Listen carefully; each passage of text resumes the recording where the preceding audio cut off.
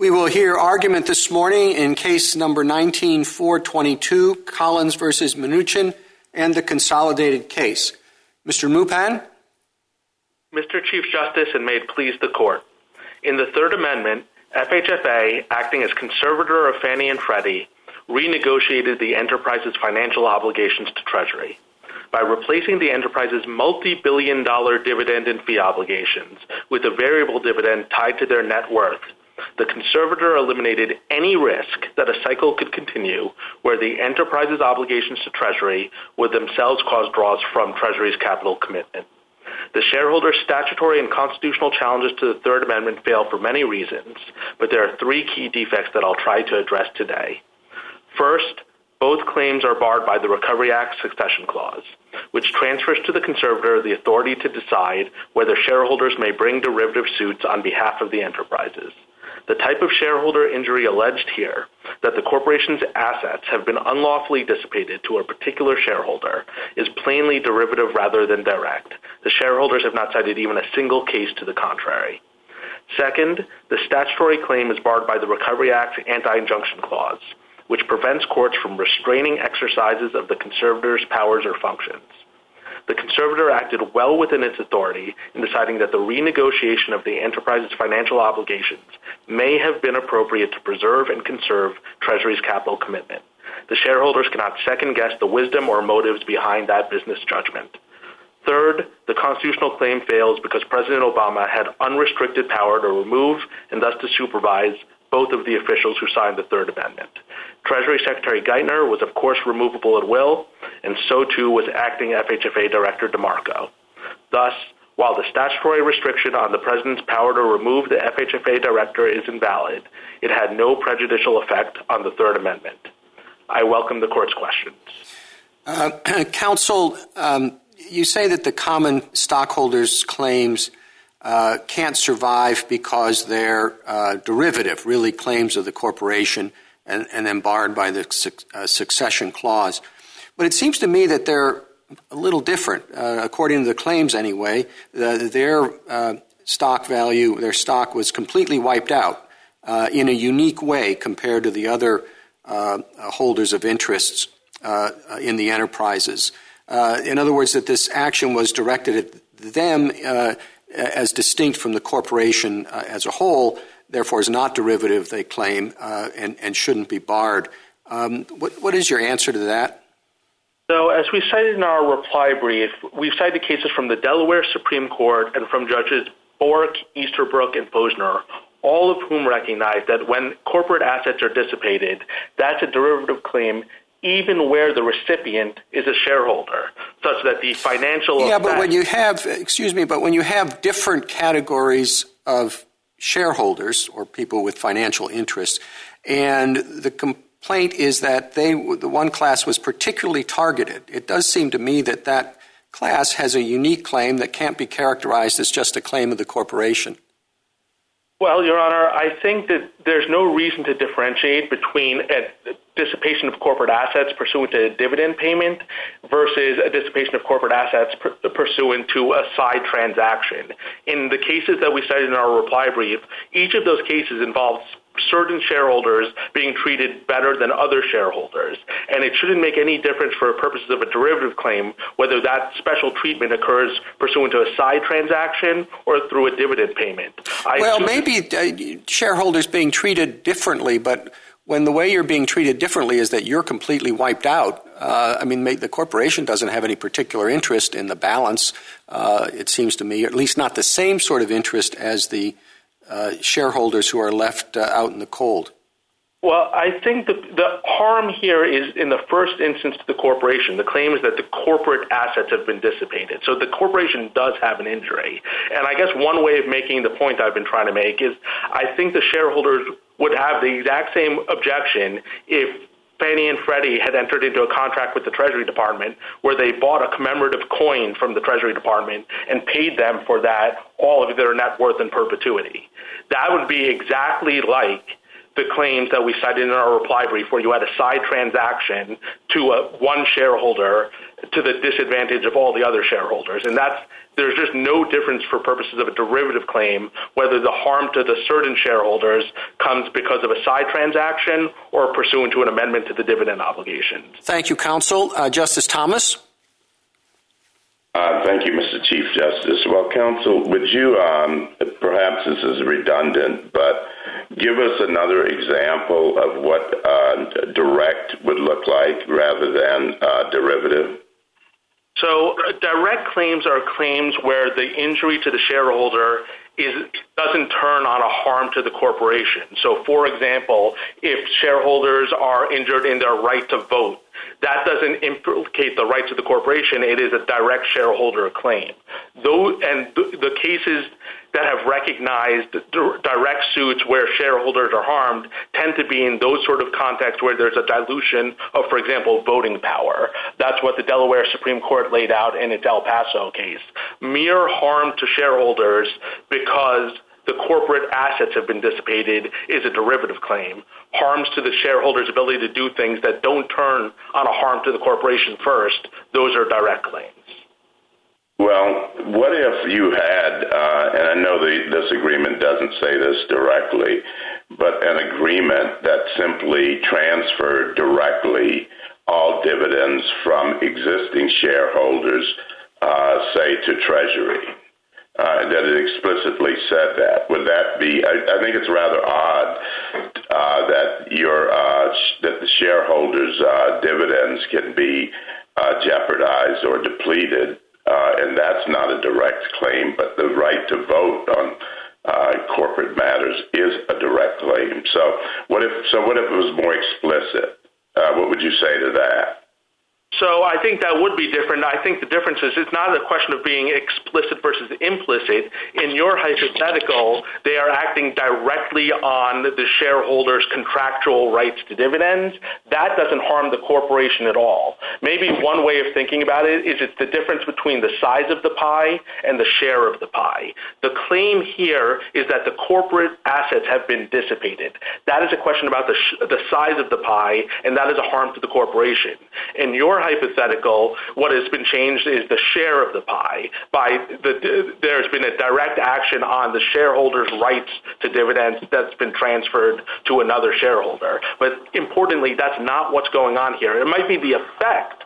Whenever the corporation has less assets, that's going to affect shareholders' ability to get dividends, no matter why the corporation's assets have been wasted or stolen. And, Judge Posner's opinion in the Seventh Circuit lays this out pretty clearly, that when you have a harm to the corporate assets, it just doesn't matter why the assets have been dissipated, whether it's by theft or a conflict of interest or a side transaction. In all events, the harm is in the first instance to the corporation, not to the shareholders.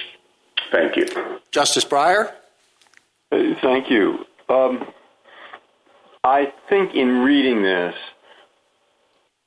you could, with trying to simplify as much as possible, view the shareholders' claim as saying, we bought into this corporation, it was supposed to be private, as well as having a public side, and then the government nationalized it. That's what they did. If you look at their giving the net worth to Treasury, it's nationalizing the company. Now, whatever conservators do and receivers do, they don't nationalize companies. And when they nationalized this company, naturally, they paid us nothing, and our shares became worthless. And so what do you say? Well, Your Honor, what the Third Amendment did is it renegotiated the enterprise's financial obligations.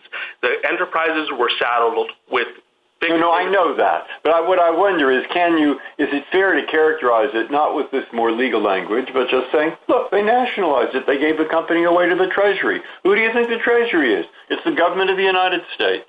Right. And what we'll want to really look into this, and you'll discover they didn't get enough money for it. They did it at too cheap a price. They did it, and they paid us nothing. All right. But can I view this as nationalization?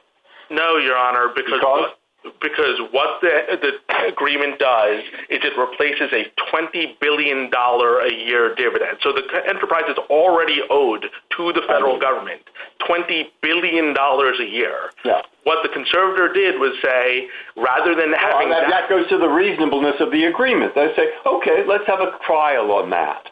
They think it's a very reasonable thing to do. We don't. And the point is the anti-injunction clause doesn't expose the conservator's business judgment to reasonableness review. The question is whether they've exceeded their powers. But they say nationalization is not the kind of thing conservators and receivers do. And therefore, you can examine it. And when you examine it, you will see how unreasonable it is. Your Honor, what the enterprises did was they renegotiated financial obligations. That is what they did. Whatever label the plaintiffs want to put on it. No, that was my fault. What the actual power that was exercised here was a renegotiation of financial obligations. That is what conservators do day in and day out. Now, the terms of this renegotiation are fairly unique, but that's because the enterprises were in a fairly unique condition. Most companies don't owe $20 billion a year to the federal government. And so when they switched that, and they switched it to ensure that there was no risk to the $250 billion of capital that Treasury had committed to these enterprises, that is the nature of the agreement here. It is an unusual agreement, but it is still, at the end of the day, it is a renegotiation of financial obligations. That is a heartland exercise of conservatorship power. And if the anti-injunction clause means anything, it means that you don't second guess whether they could have done it a different way, whether it was a bad deal, whether they did it for bad motives. At the end of the day, what they did is they renegotiated financial obligations. Justice Alito? If we agree with you about the removability of an acting director and also agree with you that the only relevant action was one taken by the acting director, would we have any reason to address the question whether the restriction on the removal of a confirmed director is constitutional? Well, yes, Your Honor. The Court of Appeals, in addition to declining to set aside the Third Amendment, did issue a declaratory judgment that prospectively the FHFA removal restriction should be set aside. Petitioners here did file a cert petition where that is the first question presented. We think the court should confirm that that was a correct holding, that that removal restriction is invalid and shouldn't be applied prospectively. But we do think that it is no basis to set aside the Third Amendment, both because the acting director is in fact removable and will. Well, perhaps if it's legally irrelevant, it could be vacated on that basis without reaching the merits of the question. But let me ask you this. What is your response to the argument on the other side that confirmed directors took actions pursuant to the amendment, and therefore we have to consider the status of confirmed directors? Your Honor, I don't think they've actually ever challenged any action enforcing the Third Amendment by confirmed directors, and I don't know what those actions would be since it's ministerial. The Third Amendment requires the dividends, and most maybe the only thing I can even think they might be talking about, though I'd be curious what they have to say, is whether to pay the dividends under the Third Amendment in cash or instead in kind through the liquidation preference. That wouldn't do them any good either way, so I'd be surprised if that's what they're challenging. But other than that, I don't know what it would be that they'd be referring to. If we were to reach the issue of the removability of a confirmed director, and if we were to agree with you on that question, what basis do you have for distinguishing between the relief that you think is appropriate in this case and the relief that was provided in cases like Bowsher, Seal of Law, and Appointments Clause cases where an Appointments Clause violation was found? So I think the most significant difference is the fact that in this case, the Treasury Secretary was a party to the action that's being challenged. Their constitutional claim is a claim that the agency action was unconstitutionally insulated from presidential supervision. And unlike in all of the cases you just mentioned, here, one of the parties to the contract is the Treasury Secretary, who, of course, is removable at will by the president and is the president's right-hand man. So no one can say that the president didn't have sufficient control over this agreement. And that's why if the APA's prejudicial error rule means anything, it means you can't set aside a multi-billion-dollar agreement on the theory that the president didn't have enough control over it when the president's Treasury Secretary signed it. Justice Sotomayor? I just want to make sure that I get the gist of your argument, and I think I have it right. I know you and the shareholders disagree on whether this deal had a reasonable cause. But let's posit a deal that didn't. For no rational reason, the FHFA sold all of Fannie and Freddie's assets in exchange for $1 to itself. It did exactly what Justice Breyer said. It nationalized things. It nationalized the company. Your position is that there is no court review of a decision by the FHH as conservator that could give shareholders the right to challenge their action. So we think, in a hypothetical like that, we think you could, we don't think the anti-injunction clause would bar a claim that actions were taken that have no objective rational justification of being taken to preserve and conserve assets. We do think that even that claim would be barred by the succession clause because it would still be a derivative suit. But if the court disagreed with us about the succession clause, we aren't arguing that the anti-injunction clause means that there's no review of anything the conservator does. We are just saying that when the conservator takes actions that may be appropriate and necessary to preserve and conserve assets, there's no second guessing the business judgment. And I think that's an important point here. All right, counsel, let me just stop you there. If the company is still in existence but owned by the FHA, there is no claim. My colleagues have posited something close to this. But it is the shareholders who have been kicked out for no business reason. I don't see how that's a derivative suit that the succession clause would bar. It's because the shareholders' harm is derivative of the harm to the corporation. All they have lost... No, the corporation's not losing its profits.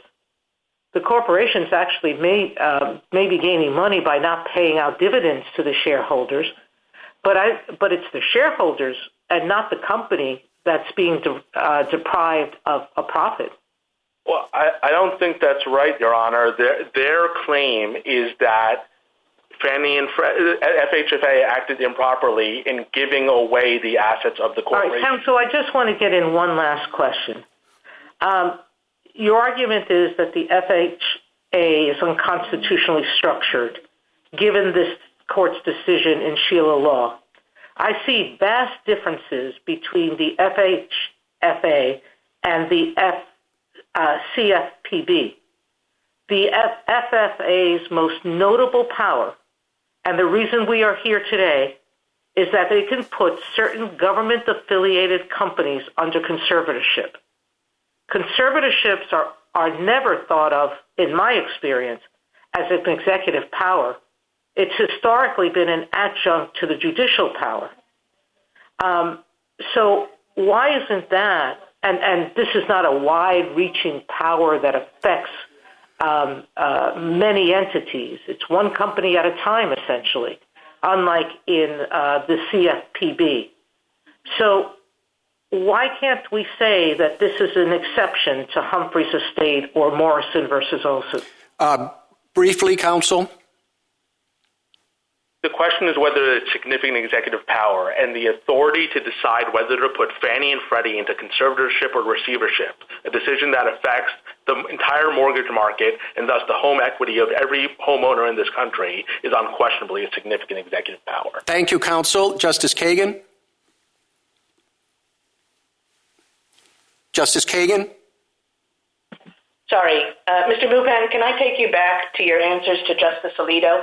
If I understood you right, you said that the only final action that's being challenged here is the Third Amendment. So I'm going to repeat his question to you because I wasn't quite sure I got your answer. If that's the case, that that's the only final action challenged here, what basis would we have to do anything more than issue a declaratory judgment about the validity of that amendment? So I don't think you have it quite right. The plaintiffs in this case did seek a declaratory judgment that the structure of the FHFA was unconstitutional, and the Fifth Circuit granted them that relief, and there is a cert petition that was granted that includes that question. So we do think it would be appropriate for this court to confirm that that aspect of the judgment is correct. I know that they asked for it, but usually if you bring an APA challenge, you have to point to a final agency action that you think is wrong in some sense. And here the Third Amendment was done by the acting director. If you're right about that, it doesn't raise the removal issues. So what does raise the removal issues? So it's just like Free Enterprise Fund, Your Honor. They're entitled to bring a prospective suit saying that the ongoing regulatory power of the agency over them, even absent a concrete final agency action, they can seek prospective relief against that because, of course, the FHFA, as a regulator, has the authority to decide whether these entities will continue to be in conservatorship or not, or whether they could be put into receivership. The shareholders here have the ability to say that that decision should be made only by a regulator that's constitutionally structured.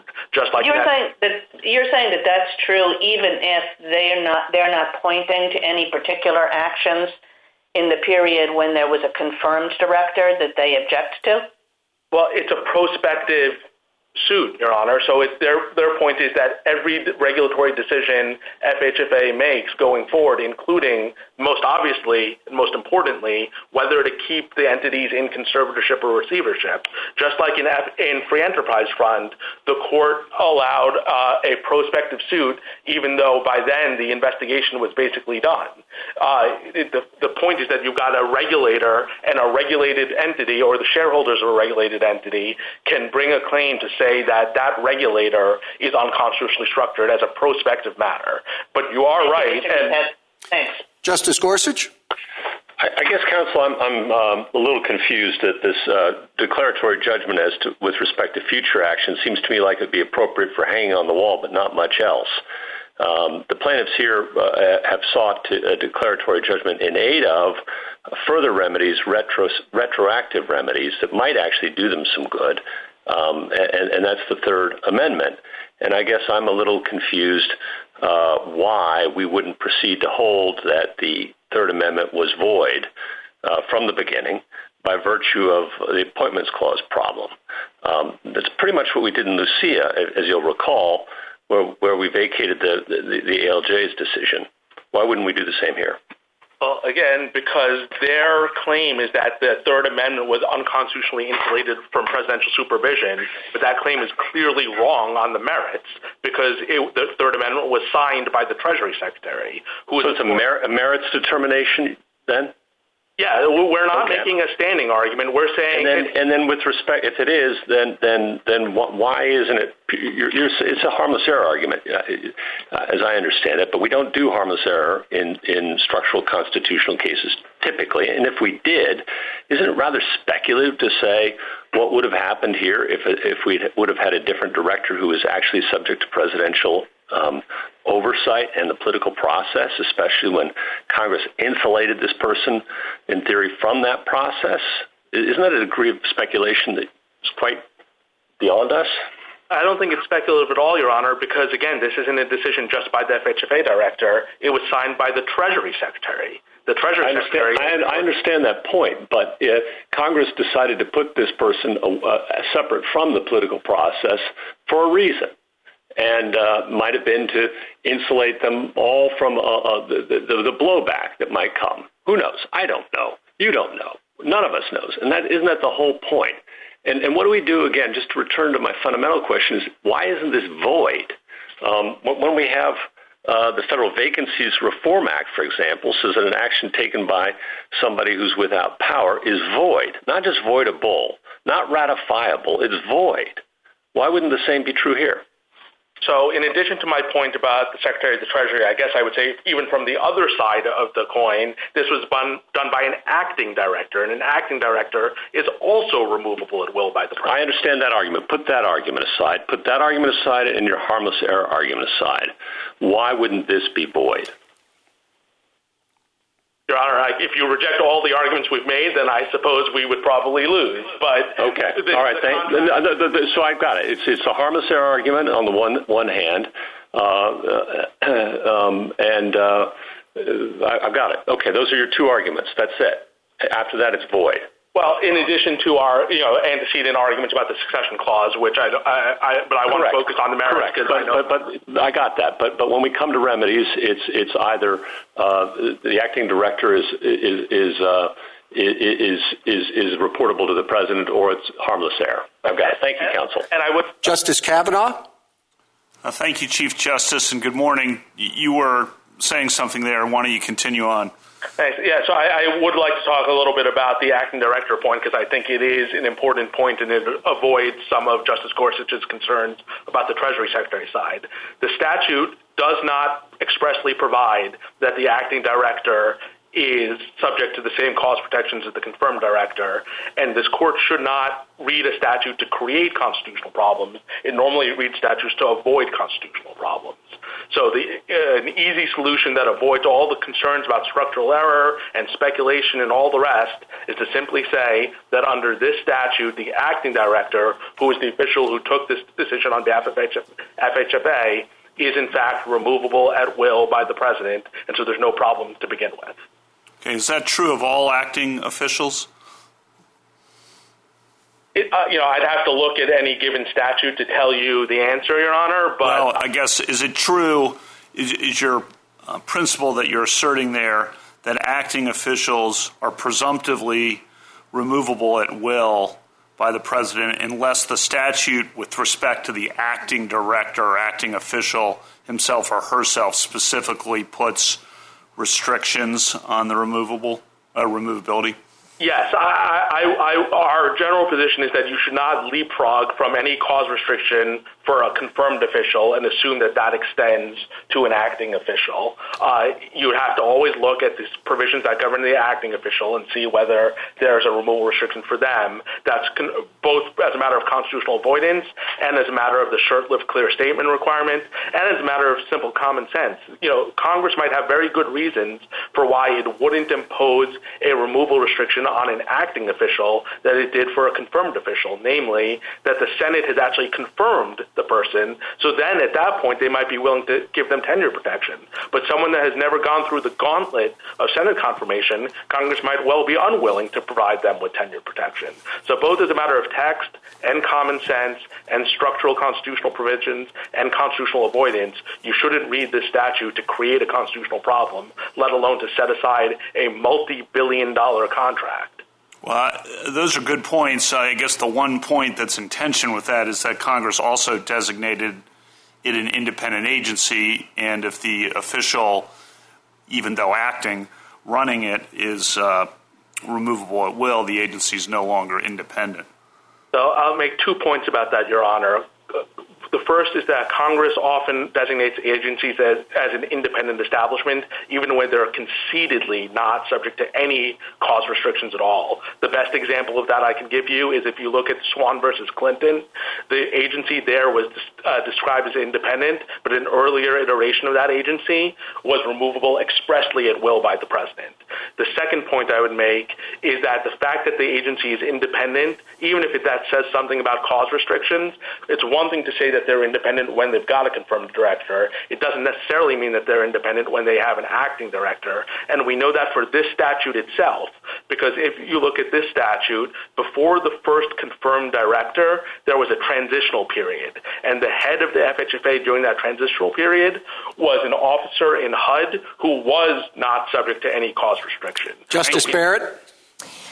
Mr. Mupin, let's say that we agree with you that the Third Amendment was entered into by an acting director who was removable at will by the president. And so the entry into the Third Amendment, let's say, was valid. There was no constitutional problem with it. Let's say that we also agree with you that there was a problem with the confirmed director because he was removable only for cause. And so the confirmed director was administering the Third Amendment, administering the conservatorship and passing along all the earnings from the GSEs into the Treasury.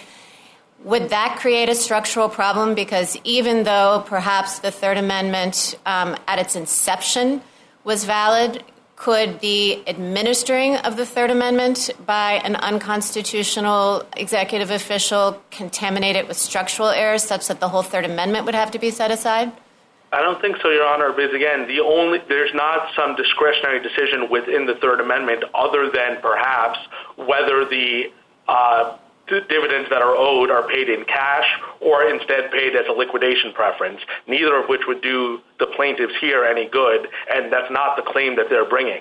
Their claim isn't that the Third Amendment is valid, but the money should all be paid in liquidation preferences.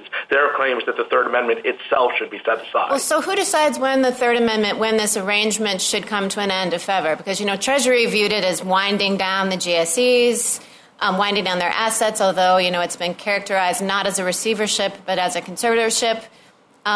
Could the confirmed director have said, okay, listen, now this is no longer serving to make the GSE solvent, and so it's time to shift arrangements? Did the confirmed director have that authority under the Third Amendment? So, yes, just like the Second Amendment and the First Amendment and everything else that the agency does, right? That's why we think that they're entitled to relief prospectively, that the FHFA director should be removable at will, and then if the FHFA director wants to change any of these agreements and can get Treasury free, they can. But let me just ask you this. If the confirmed director could have taken that action at some point in the past, why isn't that an injury? It's just not a problem with the Third Amendment any different than everything else, right? That is essentially a challenge to agency inaction, the failure to amend the contract.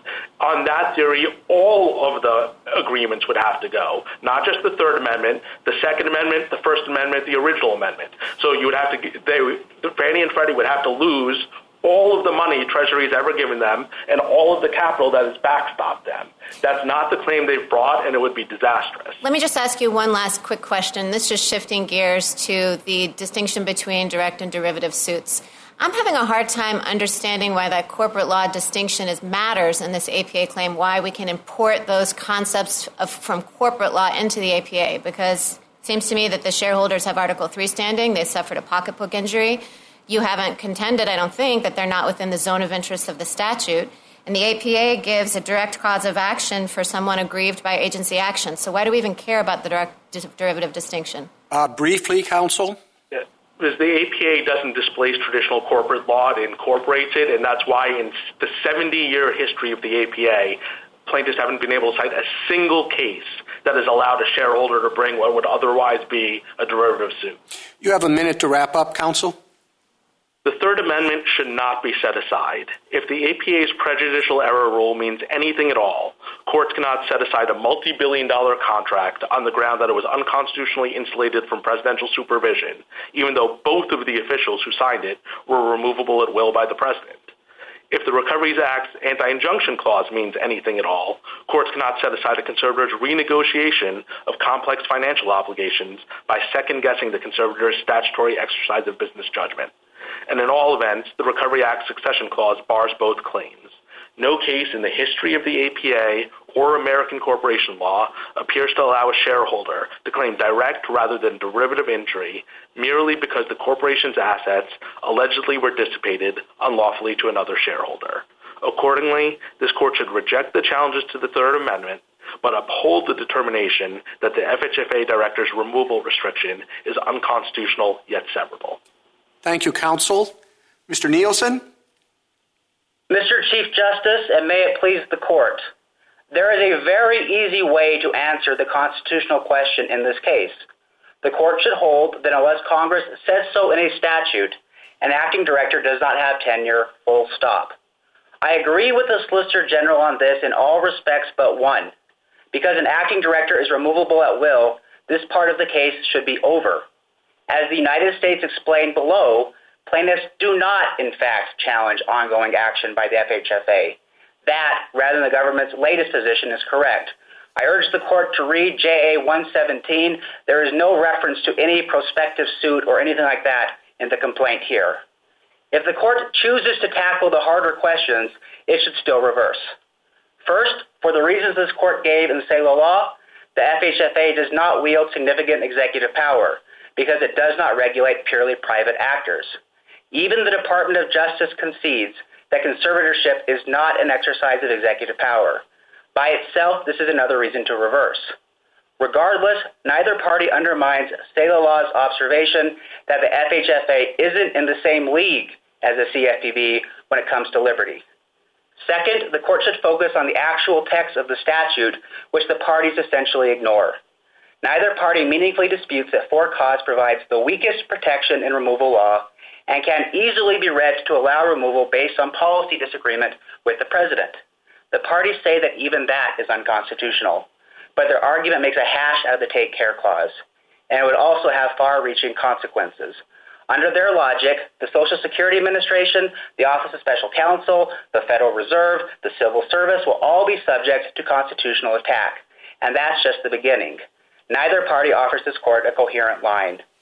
I welcome the court's questions. Thank you, counsel. I'd like to get your take on the question a number of my colleagues have been asking. I agree with you that the acting director is constitutional because removable at will, and he enters into the Third Amendment.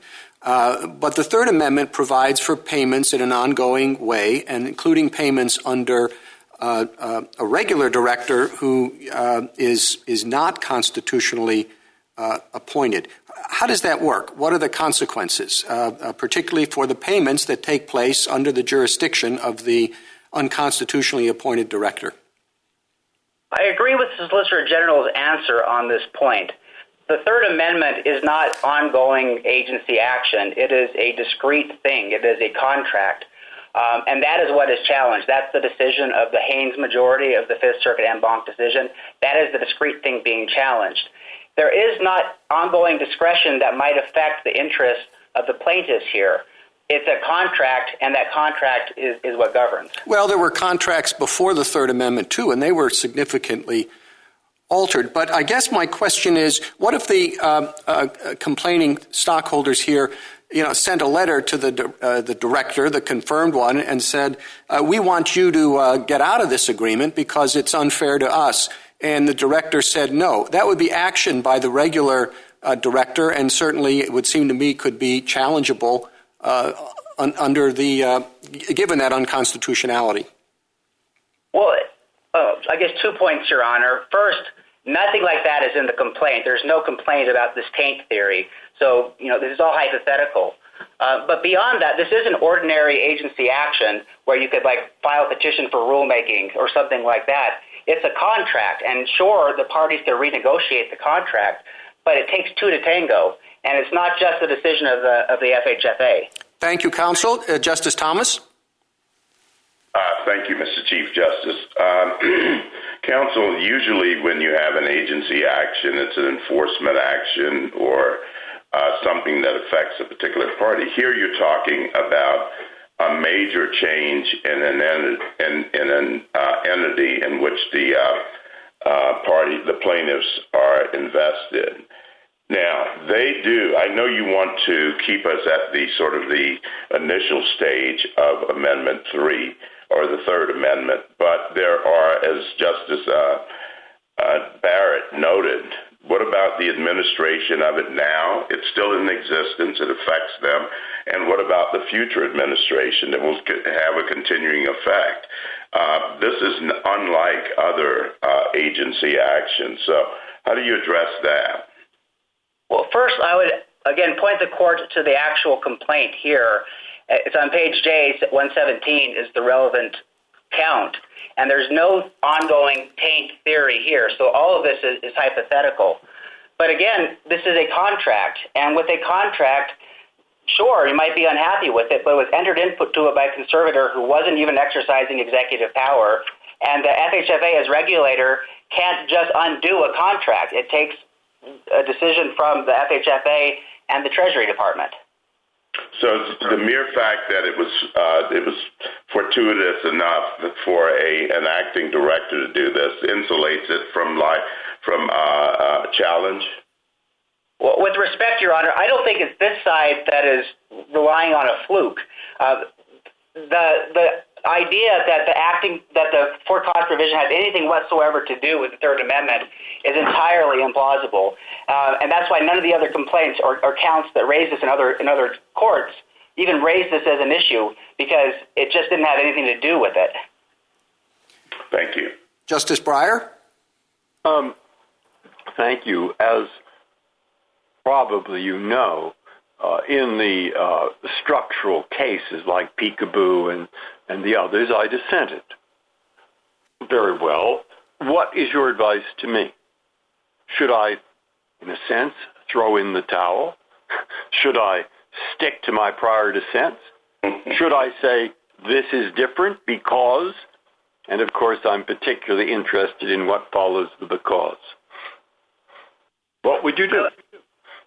Well, this is different because the thing that is being challenged here, leaving aside the acting point, is an act of a conservator, and that isn't even executive power. The Department of Justice, which is about the most vigorous defender of presidential power on earth, concedes that this is not executive power. So that's one way to distinguish this entire issue. This doesn't raise any of those types of issues in this case. So what is it? It's not part of the Article 3 judiciary. It's no, not Your part Honor. of the Article 1 legislature. And what does that leave? It leaves Article 2. Well, no, Your Honor. The court has not been clear if it's private power or simply non-sovereign power. My gut says it's non-sovereign power because it's an agency that's doing it. But if a private person can do it, the government can do it too. And that doesn't take executive power to get there. No different than ordering books or anything like that the court does. That doesn't make ordering books a judicial power. It's just something that government can do to function. Thank you. Justice Alito. We have said many times that structural provisions of the Constitution, like the Appointments Clause and rules about the removal of executive officers, are ultimately important because they affect ordinary people. They affect liberty, as you just mentioned. They affect democratic accountability. The argument against your position here includes the proposition that the way in which the agency carries out its responsibility as conservator has a profound effect on the housing market and therefore a profound effect on ordinary people. What's your answer to that? The court needs to decide what type of power conservatorship is. And once you know the answer to that, then the logic all falls into place. Conservatorship is not executive power. There are things that have vast significance for the economy that are not executive power. I point to the courts to the Bank of the United States, which surely was even more consequential than this, but it wasn't executive power because banking was not understood as executive power. So too here, essentially being a conservator for a government insurer is not executive power. It's just outside of Article 2, even though it has significant effects on the economy. All right, thank you. Justice Sotomayor? Counsel, the FHFA is as a director an executive appointment. They presumably have executive decision-making, but it seems to be that you're trying to say that we should not be looking at the agency qua agency as an executive agency, but we should see whether the power that they're wielding in individual situations is executive or not. Am I getting your argument correct? Mostly correct. I think that you could look at the type of power for a broader range of things. So if we're talking about the agency as regulator, you would look at the agency. I think one of my colleagues asked this.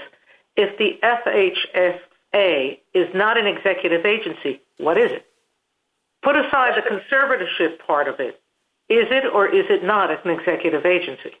Yes, the FHFA is an executive agency in that it has a regulatory function, too. This case All right. So if it's an executive agency, then I think we do have to look at the constitutionality of its structure. And if we have to do that, how do we get to a subdivision of whether an individual act it did was executive or not? Difficulty separating the concepts. Well, I would point the court, if we're looking at the powers as regulator, they are not significant executive power. They exist, but Congress has essentially given the FHFA a recipe book. This is what you're supposed to do. It's almost binary, and that easily allows for cause to control the exercise of this power because it doesn't have the sort of discretion that the CFPB did. That's actually the point I was raising with the government earlier, but I still see that as a different argument. So if the shareholders have argued that the directors for cause removal is a structural error, that has to do with Justice Alito's question and Justice Gorsuch's earlier questioning of the government. If they're correct, do we have discretion against enjoining the Third Act? How do we get from a structural error to a harmless error? What do we consider to do that? In which situations are we permitted to do that?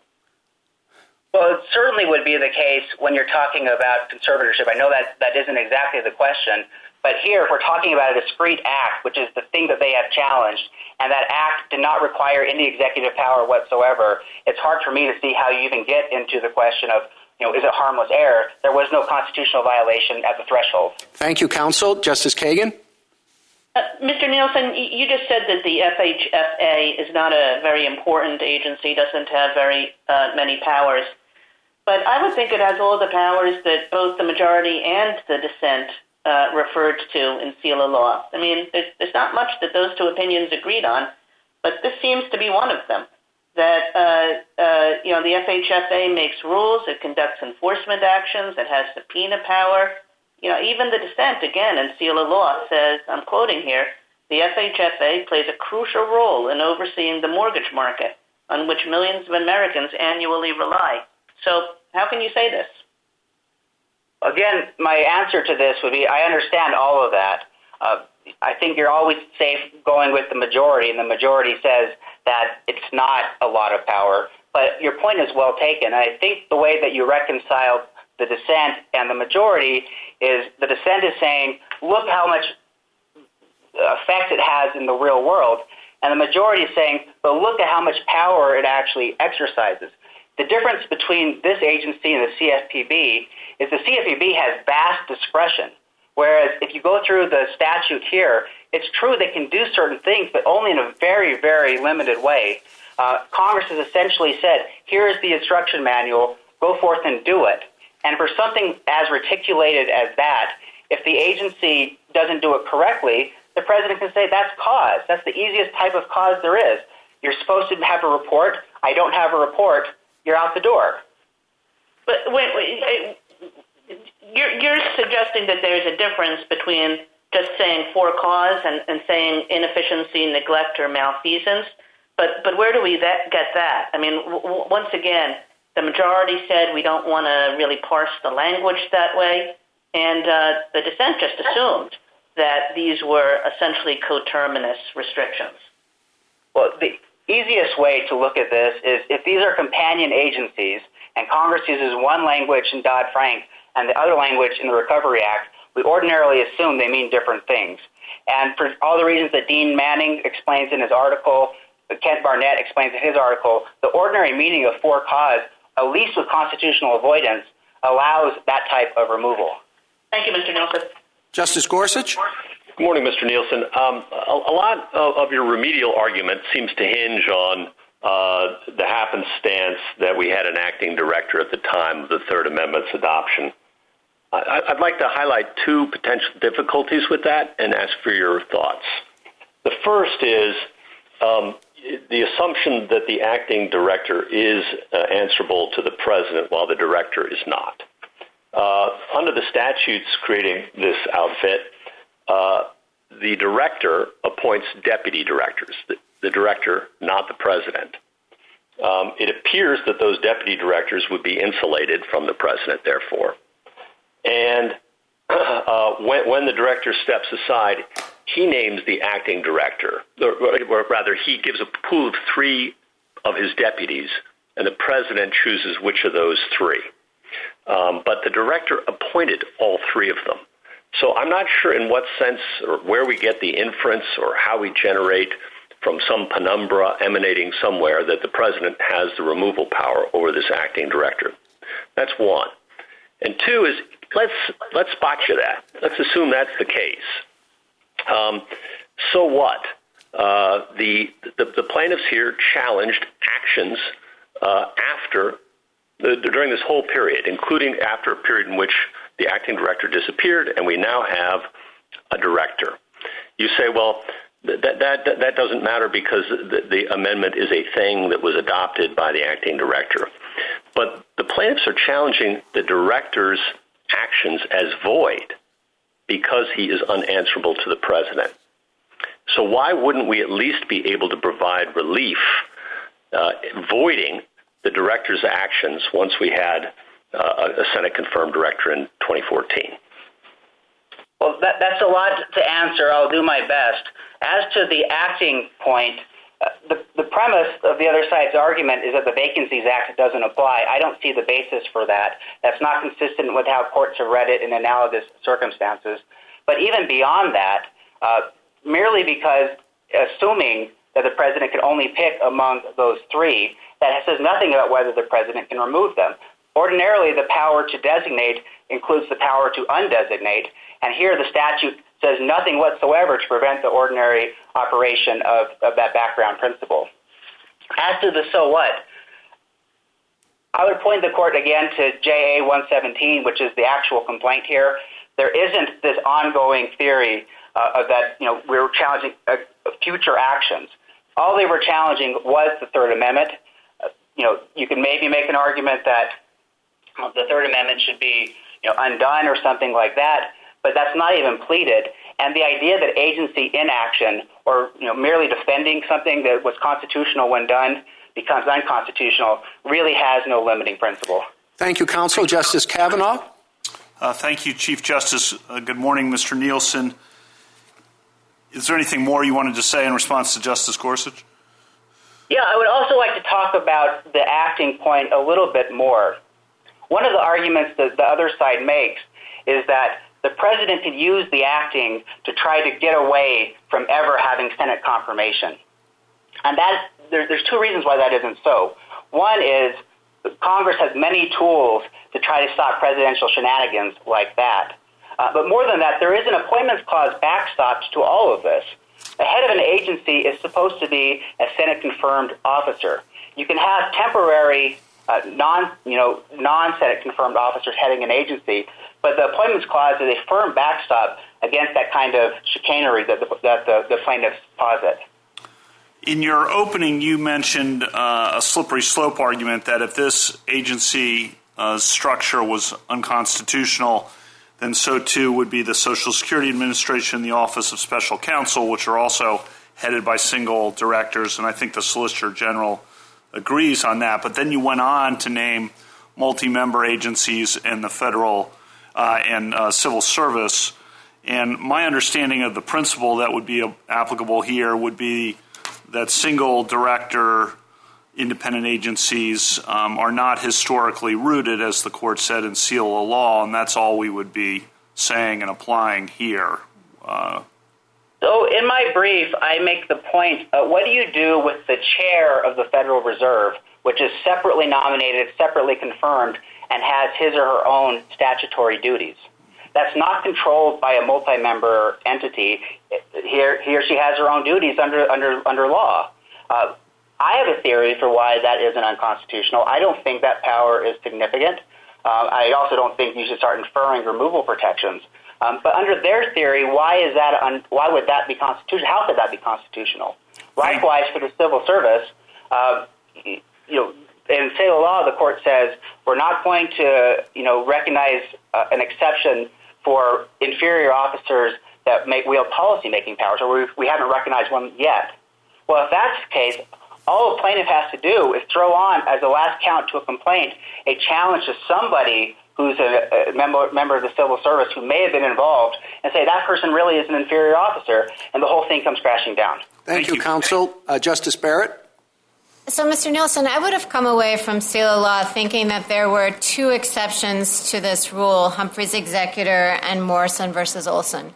But it seems to me, and this goes back to some of the questions that Justices Sotomayor and Kagan were pressing you on, it seems to me that you're kind of arguing for a third ground here, which is, then we take a look at what is the executive official really doing? Does this really seem like a lot of executive power, a little executive power, something that looks more like private power?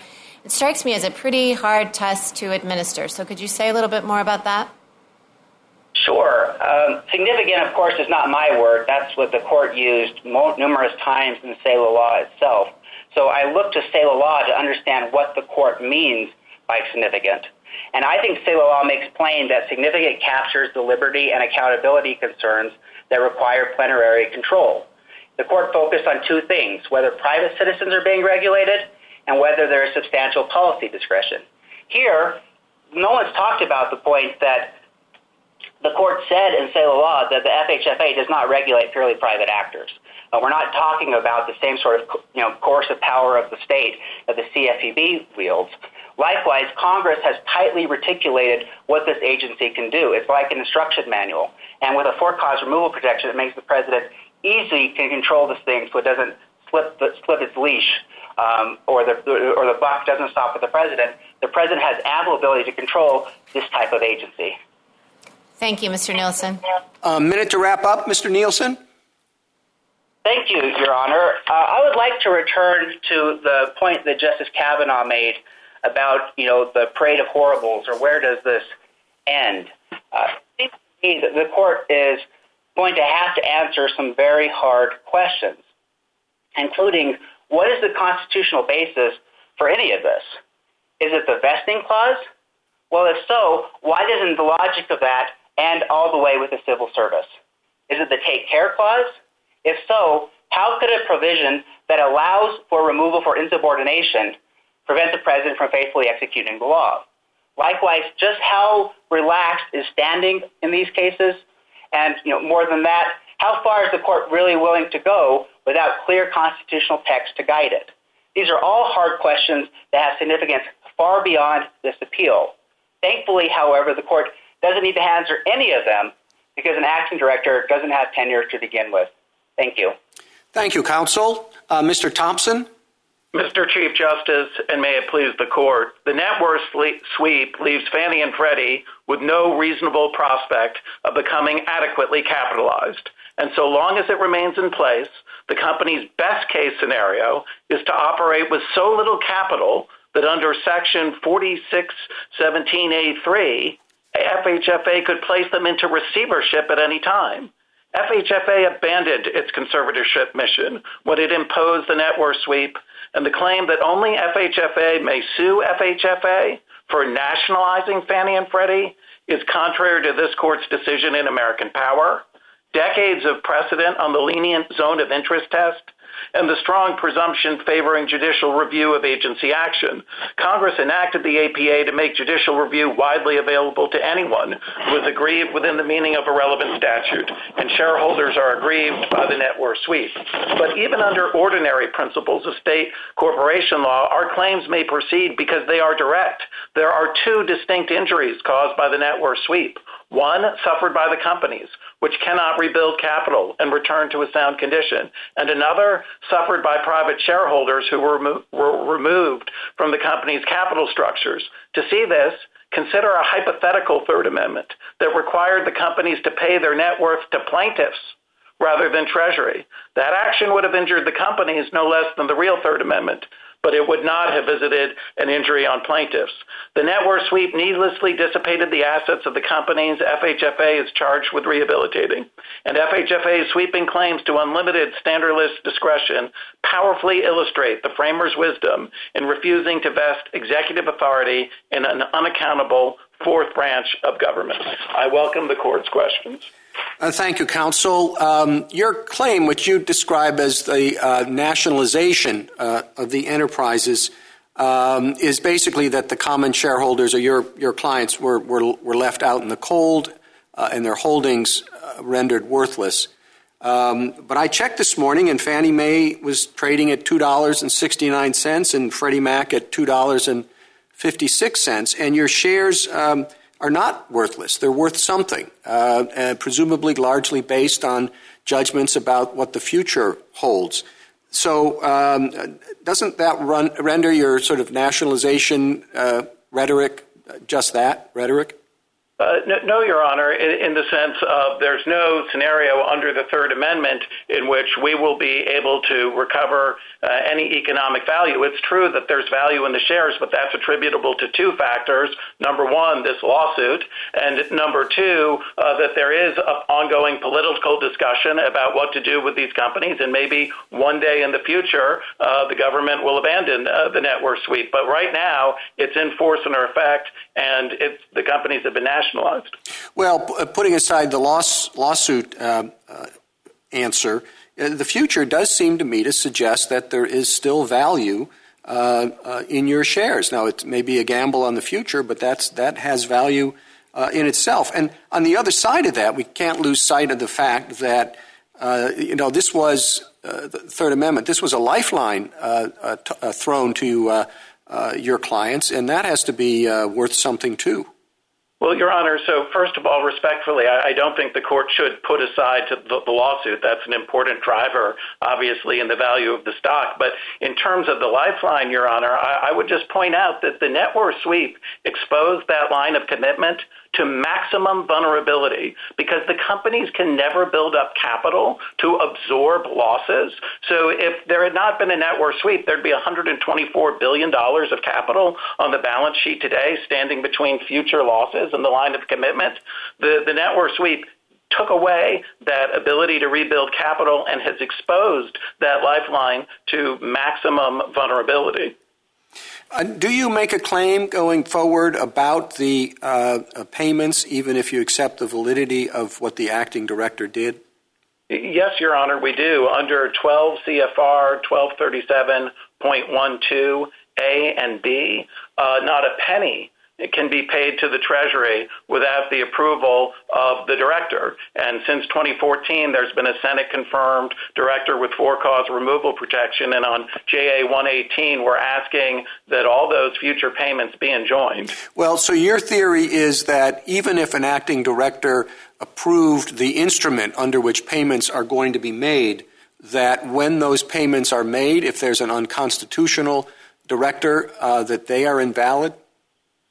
Well, we are challenging the regulatory action of the Senate-confirmed directors in approving these dividends. And, of course, there's 4512F, which handcuffs the president. And so that even if there's an acting director, the president can't put the person that he wants in there. He has to pick one of the three deputy directors who were, in turn, picked by the prior director. Thank you, counsel. Justice Thomas? Thank you, Mr. Chief Justice. Mr. Thompson, both the government and amicus point out that your complaint only notes on or focuses on the adoption of Amendment 3, the Third Amendment. And I admit that obviously your prayer for relief speaks in injunctive relief, as you just noted. But would you spend a few minutes on that, as to how we read in continuing implementation of the amendment and future implementation of the amendment when you only complain of the adoption of the amendment?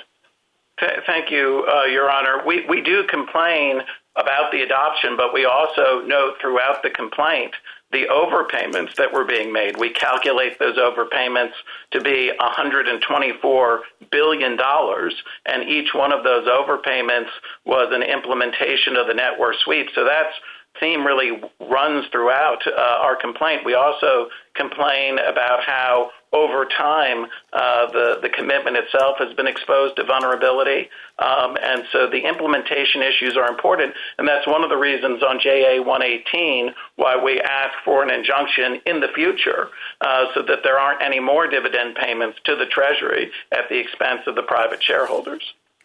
Would it have affected your separation of powers argument if the president, together with the director, a future or subsequent director, and the Secretary of the Treasury fully endorsed Amendment 3, openly endorsed it in writing? In essence, if all three ratified what had been done with this amendment, would it change your complaint at all? Well, certainly if it was done after the fact, it would still be unconstitutional. One of the things that's pernicious about this structure is it reduced the president in the real world to the cajoler-in-chief, where this was, as one of my friends on the other side said, it takes two to tango. And so this wasn't a reflection of what the president wanted. It was a reflection of what the president was able to negotiate. In your hypothetical, Justice Thomas, if they were all to have done that simultaneously on day one, that might have changed things. But the other thing to realize is if we were creating a but-for world in which there was no for-cause removal protection, we'd have to go back to the beginning of the agency, at least to the beginning of the Obama administration, and see how the companies and the conservator were different in 2012 at the time of the sweep. The administration had ongoing fights with Mr. DeMarco. It led, we put this in our red brief at page 72, to calls for Mr. DeMarco to be fired, and the administration said, we don't have the authority to fire him. But how would we unscramble the egg here? How do we put the parties back into the position they were in prior to Amendment 3? Thank you, Your Honor. Our preferred remedy that we articulated to the Fifth Circuit Court of Appeals en banc is that the overpayments measured against the $18.9 billion of dividends that were being paid, that anything above that be treated as a pay down of principal on the government's liquidation preference. And if you do the math, the government's been paid back in toto plus 10% interest, and there's $29.5 billion left over. The Fifth Circuit Court of Appeals asked the parties to address three questions. They gave the government 100 pages between FHFA and Treasury to address it. As it said, quote, in practical terms, what would setting aside the net worth sweep entail, and how would it affect other functions of the FHFA?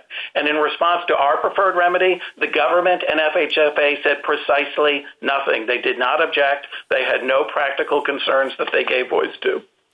Thank you. It's an accounting Justice Breyer? You said, well, this is really like a nationalization, and the government took the company, gave it to the Treasury, and our shares are near worthless. Well, why didn't you bring a takings claim? Your Honor, we have brought a takings claim, but that doesn't absolve this court of, under the APA, of addressing our challenge to the lawfulness of the agency action. There's no reason to think. I didn't say it did. Yeah, but I was just thinking if you brought a takings claim. Yes, Your Honor. It seems like a takings claim.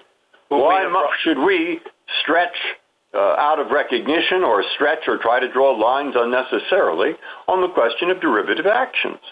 Well, I think it's basic. We're a derivative action of a conservator. In fact, he goes so far that the company's hurt, really hurt, and the shareholders are destroyed, bring a takings claim. But as long as there's a colorable claim, as long as there's a colorable defense, forget it. Apply ordinary derivative law. Well, Your Honor, 2 points. Number one, principles of constitutional avoidance would counsel in favor of not reading the Congress as having authorized nationalization. There's no reason to think Congress would have wanted to stick the taxpayers with a big tab for a takings verdict in the Court of Federal Claims. But also, if the court were to apply traditional measures of derivative direct, we say we win. We would point to the Allegheny case. I see that, but you have a rather special company, which your shareholders bought into with knowledge, and that is a company that has a public as well as more of a public aspect than ordinary. They are there, and both parts are relevant. And so even if this is at the border of derivative actions, shouldn't we interpret the derivative actions, why not, to encompass what goes on here with a colorable argument that they did it for the benefit of the corporation? Well, again, Your Honor, constitutional avoidance. We don't think the court should depart from its precedents in Allegheny to create a massive takings liability. All right. If I have time for one more question, I don't know. On your APA claim, my cousin Joe, whom I love dearly, I give to him a piece of land, and I assign to him, though I can retain ownership, I assign to him all rights to bring any lawsuit, defend lawsuits. I have no rights left in respect to that land. I gave them all to Joe. And if Bill comes along and cuts the tree illegally, it's Joe who can sue, not me, right? And as long as that's so, why is the APA any different? Suppose it's the Forest Service that does something to that land. I assigned all my rights to Joe. Joe can bring an APA claim, but I gave mine away. Right? Well, Your Honor, and if that's right, how's this any different? Well, because, Your Honor, here it would be Joe suing Joe because they would have to sue themselves, and it's a succession clause, not a termination clause. Congress knew how to terminate claims. They did so in 4617B2Ki, where they terminated the claims in receivership, and they didn't do that here with the conservatorship. So we would I'm thinking of the anti-injunction clause, you see, or I'm thinking of both clauses. Look, Joe can't sue because I assigned to Joe. I mean, I can't sue because I gave all those rights to Joe. Now, is the APA any different if that's Joe's claim? It is different, Your Honor. If we look at the language of this statute, it doesn't say just all rights go. It says all with respect to the regulated entity and its assets, and that's been understood not to include direct claims, only the derivative claims, and not the derivative claims that would be terminated. Justice Alito? All right, thanks. Counsel, let me give you this hypothetical situation. A director is appointed, and upon appointment, the director and the president have a joint news conference. The president says, I know the statute says that you are removable only for cause, but that's unconstitutional. Under the Constitution, I can remove you at will, and I will proceed on that basis. And the director says, I agree, and I will conduct myself on that understanding. And, in fact, I will verify every single morning that you still want me in office and you don't, as a matter of whim, want me to leave. Would it follow that everything done thereafter by the director is void ab initio? Well, Your Honor, I think that would obviously mitigate the concerns over the president being the cajoler in chief and not having sufficient control over the agency. There'd still be a residual concern that, well, the director might change his mind and then he's got this legal protection. And so there still might be some issues about accountability and liberty, but it certainly would be a much less problematic situation than what we have here. Well, I do think we have to answer that question in order to determine whether it follows that the identification of an unconstitutional restriction on removal necessarily means, because it is a structural defect, that everything done by that officer is void ab initio? Well, Your Honor, we do think that this qualifies under Weaver for being a structural error for two reasons. Number one, there are interests beyond the outcome that is produced. There's the interest in accountability. And also, it's hard to measure the effects. That's why this court, presumably in Sela Law and Free Enterprise, said plaintiffs don't have to create a but-for world. Federal courts aren't well-suited to psychoanalyzing coordinate branches of government and what they would do in a hypothetical world. And so where it's hard to measure the effects, and that's particularly true here, where, again, it was a negotiation between a Republican appointee and the Obama administration, and they had bitter disputes throughout the 3 years that Mr. DeMarco was there. Well, it is hard to measure the effects, but sometimes we have to do things that are hard. Suppose we were to agree with Mr. Nielsen that this can't be distinguished from the head of the Social Security Administration, or suppose we were to overrule Humphrey's executor, as some members of the court have suggested. Do you think it would follow that everything ever done by a Social Security administrator or everything ever done by the FCC or one of the other multi-member commissions was void ab initio? They would all be wiped off the books? Your Honor, as I understand it, in Free Enterprise, the court left open the question of if it's a lower-level employee who made the determination at the Social Security Administration, whether that would have to be voided. But certainly, yes, our position is everything done by the principal officers of those agencies would be void. Of course, there'd be the statute of limitations in Article 3 that would limit what would have to be thrown out. And, of course, in Noel Canning, this court invalidated 20 months of the NLRB's activities. Well, do you think that if a provision of a massive statute is held to be unconstitutional, a person who is not in any way affected by that provision is entitled to relief? Well, if they've suffered Article 3 injury at the hands of that person, and it's a separation of powers case, I do think it should be void, given the broad prophylactic protections that separation of powers protect. Thank you. Justice Sotomayor? I want to follow up a little bit on Justice Alito's questions. It does seem counterintuitive, perhaps illogical, to say that assuming you're right that the FHFA director must be removable at will, why you should get anything more than a declaratory judgment to that effect. First, the argument is that this decision was entered into by two entities under the complete control of the president. There is no dispute that the Treasury treasurer is removable at will. So we know what the president would have wanted because he had an agency he fully and unequivocally controlled entering this agreement. And then secondly, we have an acting director, which almost logically means that he could be removable entering it. Second, no president has ever tried to remove the director, acting or otherwise. So given those circumstances, I am not sure how this agreement or even how the at-will termination affected you. Well, Your Honor... why you're entitled to an unwinding of an agreement that was entered into, assuming we rule against you, that had a valid or a reasonable business reason for being entered into.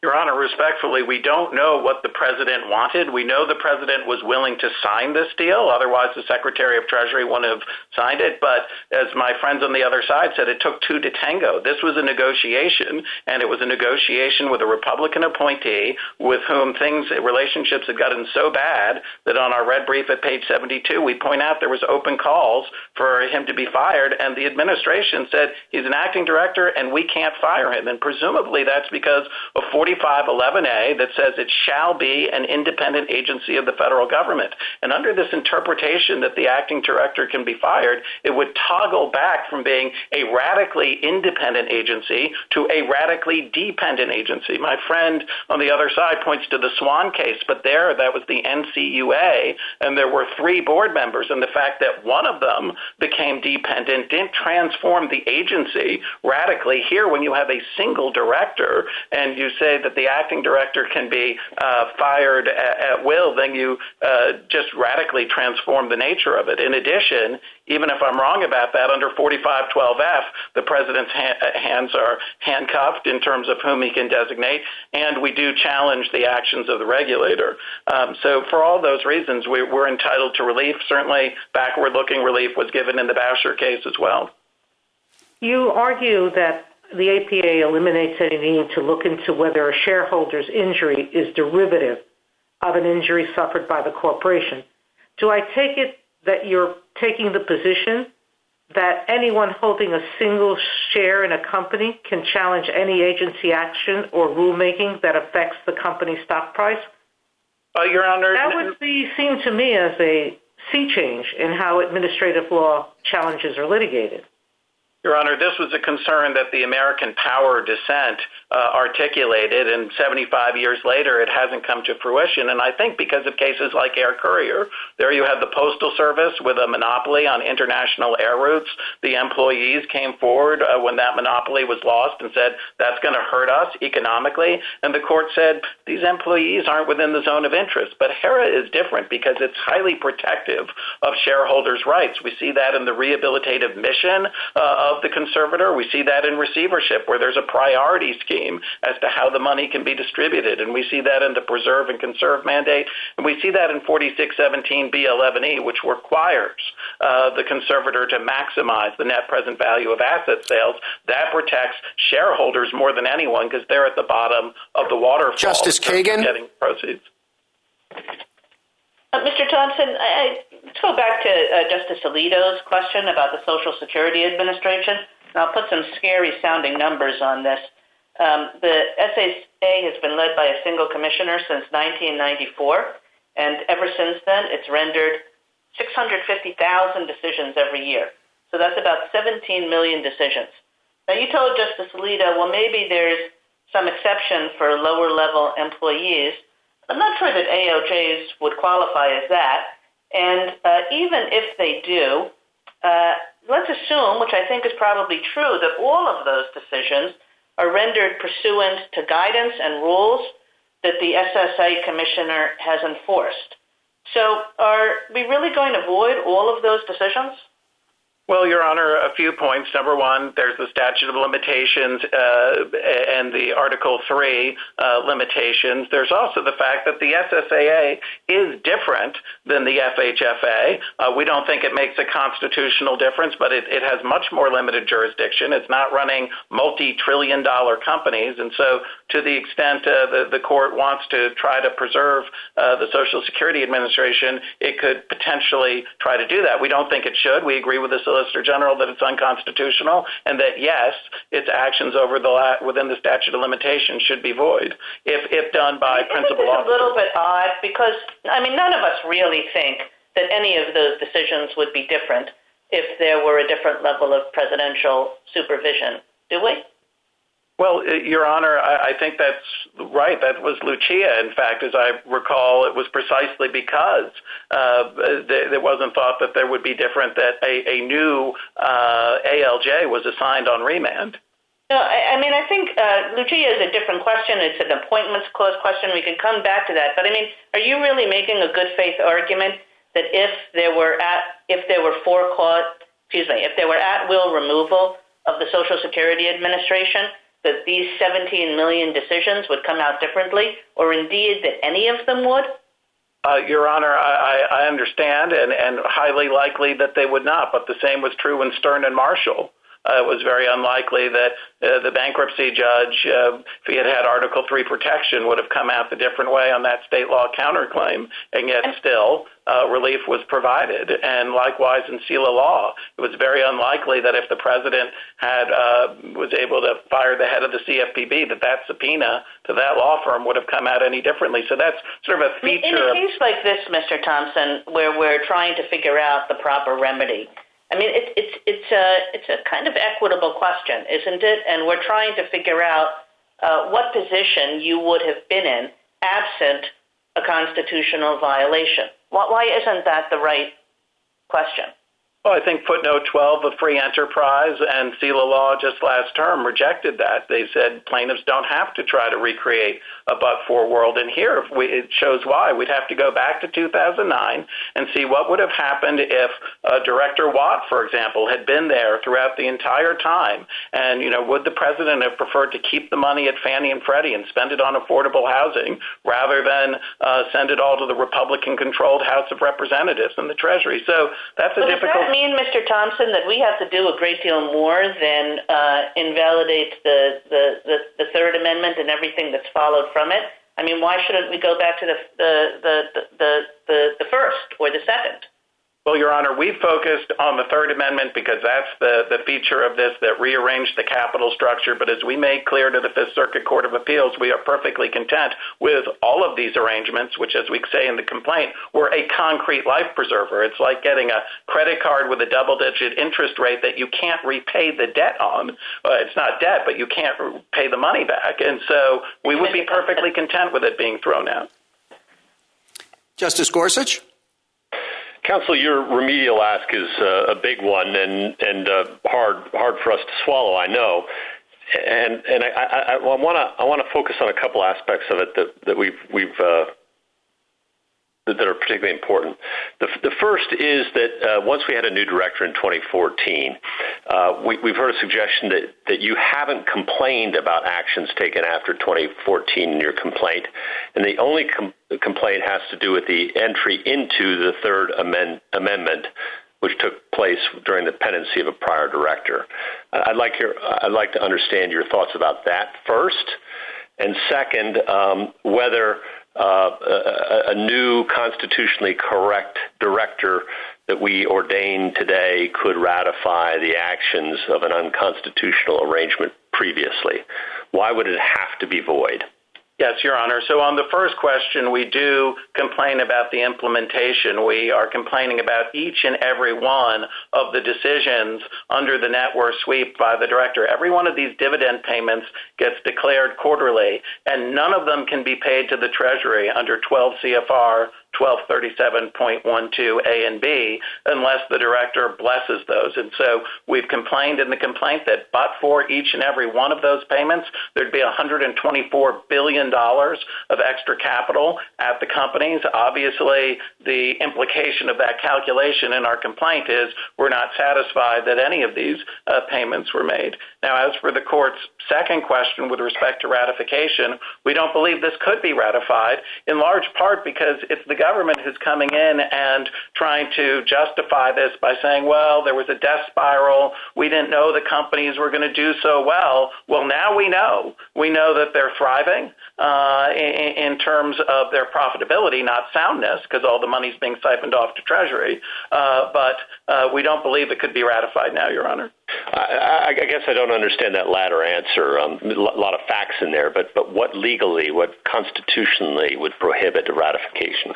Well, when the underlying rationale that the government has proffered is now 8 years later been totally exposed to have no validity, then we don't see how the government could sort of time travel back and nunc pro tunc bless that. And I guess I'm asking why not? I mean, I understand that like the Federal Vacancy Reform Act says that can't be done when its terms apply. But why couldn't we, as some sort of equitable, remedial dodge do that here? Well, I think the plain language of the APA, which says that the unlawful action shall be set aside, of course, with due account being taken for the rule of prejudicial error. But as we've talked about earlier today, this is structural error, not harmless error. No, that really wasn't my question. Okay, I'm sorry. Fine. If you have any further thoughts about why it couldn't be ratified, I welcome them. But let me just pose you one last question, and that is the argument that, of course, the president could have fired the acting director because the Vacancy Act would normally apply, and that would permit him to do so. Well, at this point, the Vacancies Act did not apply because it had been more than 210 days since the Senate had rejected the nominee that President Obama had sent up. And so the FVRA just had no application at the time of the network sweep. Any reason why we shouldn't, as a background principle, assume that the president could? One reason would be Wiener. Wiener said that you look at the nature of the function of the office that's vested in the officer, and I know some might think Wiener wasn't correctly decided as an original matter, but Congress is entitled to legislate against the backdrop of this court's precedents. And so the Wiener precedent said, here's how you can apply it. Look to the act, to the nature of the functions. It's identical, the powers of the acting director and the regulator director, and we've got the plain language of 4511A, which says it shall be. Yeah, thank you. Justice Kavanaugh? Thank you, and good morning, Mr. Thompson. Picking up on the first part of Justice Gorsuch's questions, the Solicitor General in the reply brief on the remedies question starts with Marbury and says, since Marbury, this court has continued to subject structural constitutional claims to the general law of remedies, and said courts may deny relief on such claims as a result of estoppel, de facto officer doctrine, ratification, failure to make a timely objection, or the grant of a stay, and then says that you've cited other cases where the court has vacated actions taken by unconstitutionally structured agencies, but the Solicitor General says those cases show only that vacator is permissible in an appropriate case, not that it is mandatory in every case, and that those principles I've just mentioned can apply. Your response to that?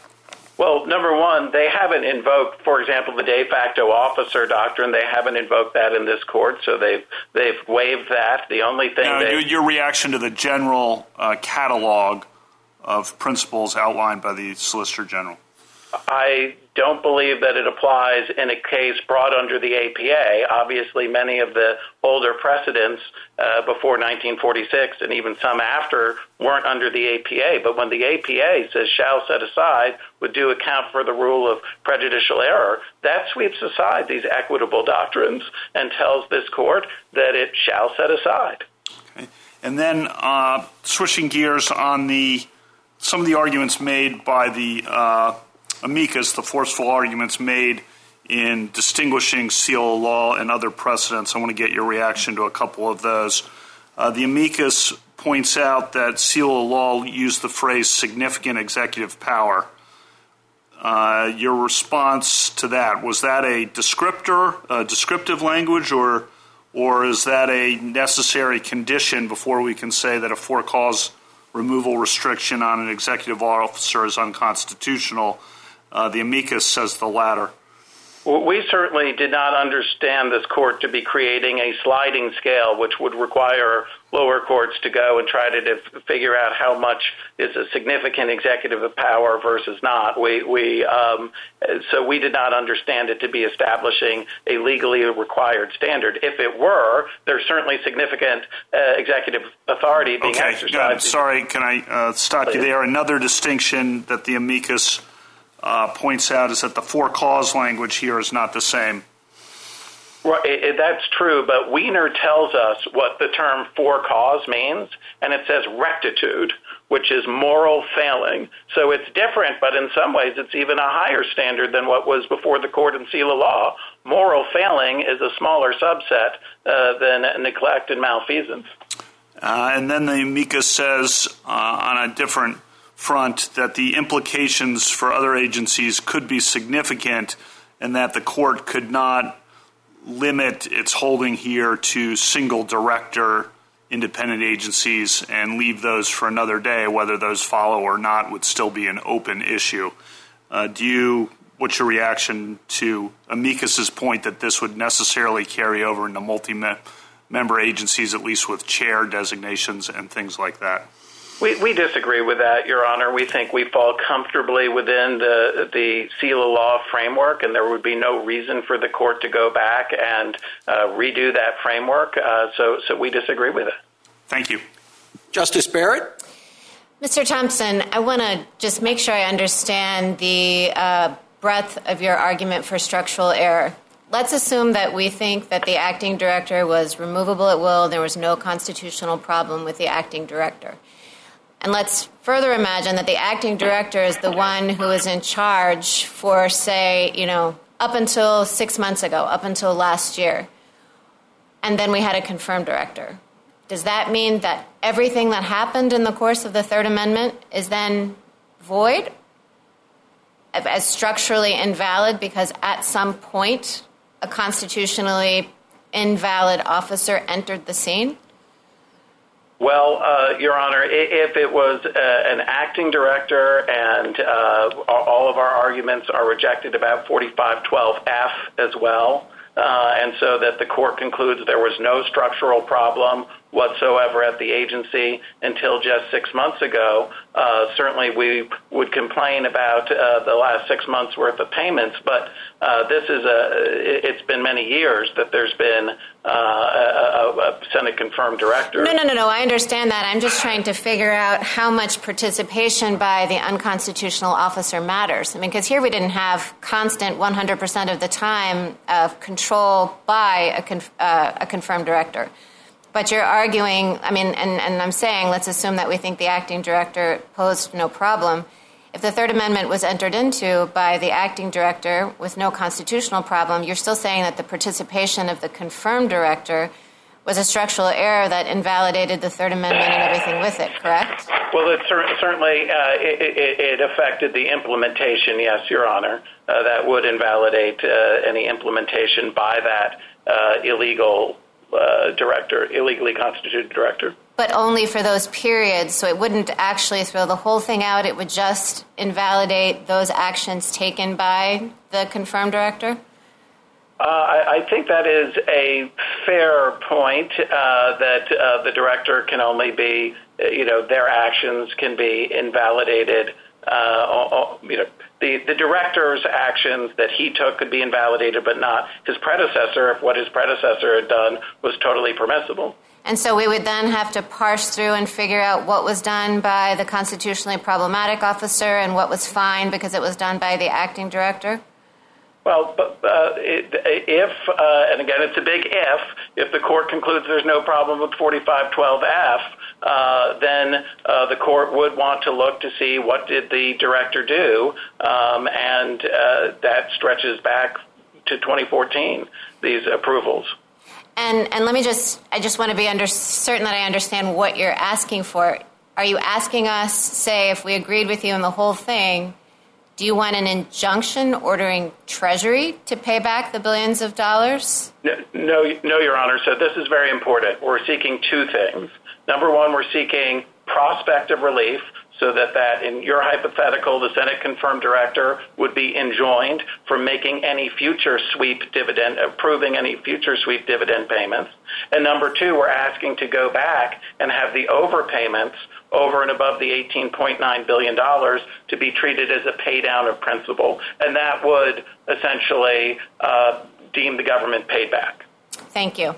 A minute to wrap up, Mr. Thompson. Yes, Your Honor. For decades, federal conservators and receivers have exercised powers under statutory schemes that are indistinguishable from the one at issue here. Yet no conservator or receiver has ever before been permitted to operate its ward for the exclusive benefit of the federal government. And so I will close with the words of Mark Calabria. FHFA's current director, quote, fair and predictably applied insolvency rules allow investors and creditors to judge the risks of investing in a company. If that process can be manipulated to favor one creditor, as FHFA has favored Treasury, then there is no basis to judge what could happen if a company fails.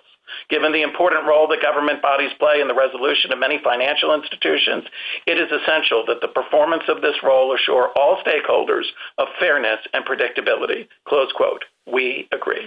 Thank you. Thank you, counsel. Rebuttal, Mr. Mupan. So my colleague hasn't shown any presidential insulation on either side of the Third Amendment. With respect to the acting director, he hasn't shown any reason why this court would construe the statute to create a constitutional problem rather than to avoid one. The only point he really made was to say that once the acting director was removed by the president at will, the president had limited options for who could replace him. That's not a problem about presidential removal. It's not the claim they made, and it's actually not even correct because the FVRA is available. On the other side of the transaction, it's undisputed and indisputable that the Treasury Secretary signed the agreement and, of course, is removable at will by the president. His only argument on that side is to say, well, maybe the contract wouldn't have happened because of other things that happened earlier. But that can't be right either, because on that theory, the agency could never act going forward. Think about, for example, the CFPB. On his theory, even though this court has said that the CFPB is now removable at will, the CFPB can take no further action going forward because someone could always walk into court and say, well, the circumstances would have been different if they hadn't been subject to a removal restriction in the past. That's not the way this court's judicial review works. The question is whether the agency action that's being challenged was insulated from the president. And here, because the Secretary of the Treasury and the acting director, the ones who entered into the Third Amendment, it was. So then if we assume the Third Amendment is valid as a constitutional matter, his fallback argument is to suggest, well, the implementation of the Third Amendment at least could be challenged. And the reason that doesn't work is because once the Third Amendment is valid, the money is owed. The only question is how the money is paid. Is it paid in cash or is it paid in liquidation? I point the court to JA 179 and 180. Which says, to the extent not paid pursuant to Section 2A, dividends on the shares shall accrue and shall be added to the liquidation preference, whether or not the funds legally available for the payment of such dividends and whether or not dividends are declared. A simple analogy to make the point, imagine a cabinet secretary entered into a contract to buy property and would pay for it for 5 years, $1 million a year. And then imagine 2 years in, Congress imposed a removal restriction. No one would say that the last 3 years' worth of payments could be challenged. That money is owed as a legal matter under a valid contract, and there's no actual executive or discretionary decision being made in paying the money that's legally owed. Finally, on the anti-injunction clause, which we didn't have too much time to discuss this morning, I guess the key point I would try to make is that this wasn't a nationalization. It was a renegotiation of dividend obligations. And as all the courts of appeals before the court below recognized, and as Judge Strauss and Judge Bibas explained, the court shouldn't second-guess that under the anti-injunction clause. Thank you, counsel. Mr. Nielsen, this court appointed you to brief and argue the case as an amicus curiae in support of the position that the structure of the Federal Housing Finance Agency does not violate the separation of powers. You have ably discharged that responsibility, for which we are grateful. The case is submitted.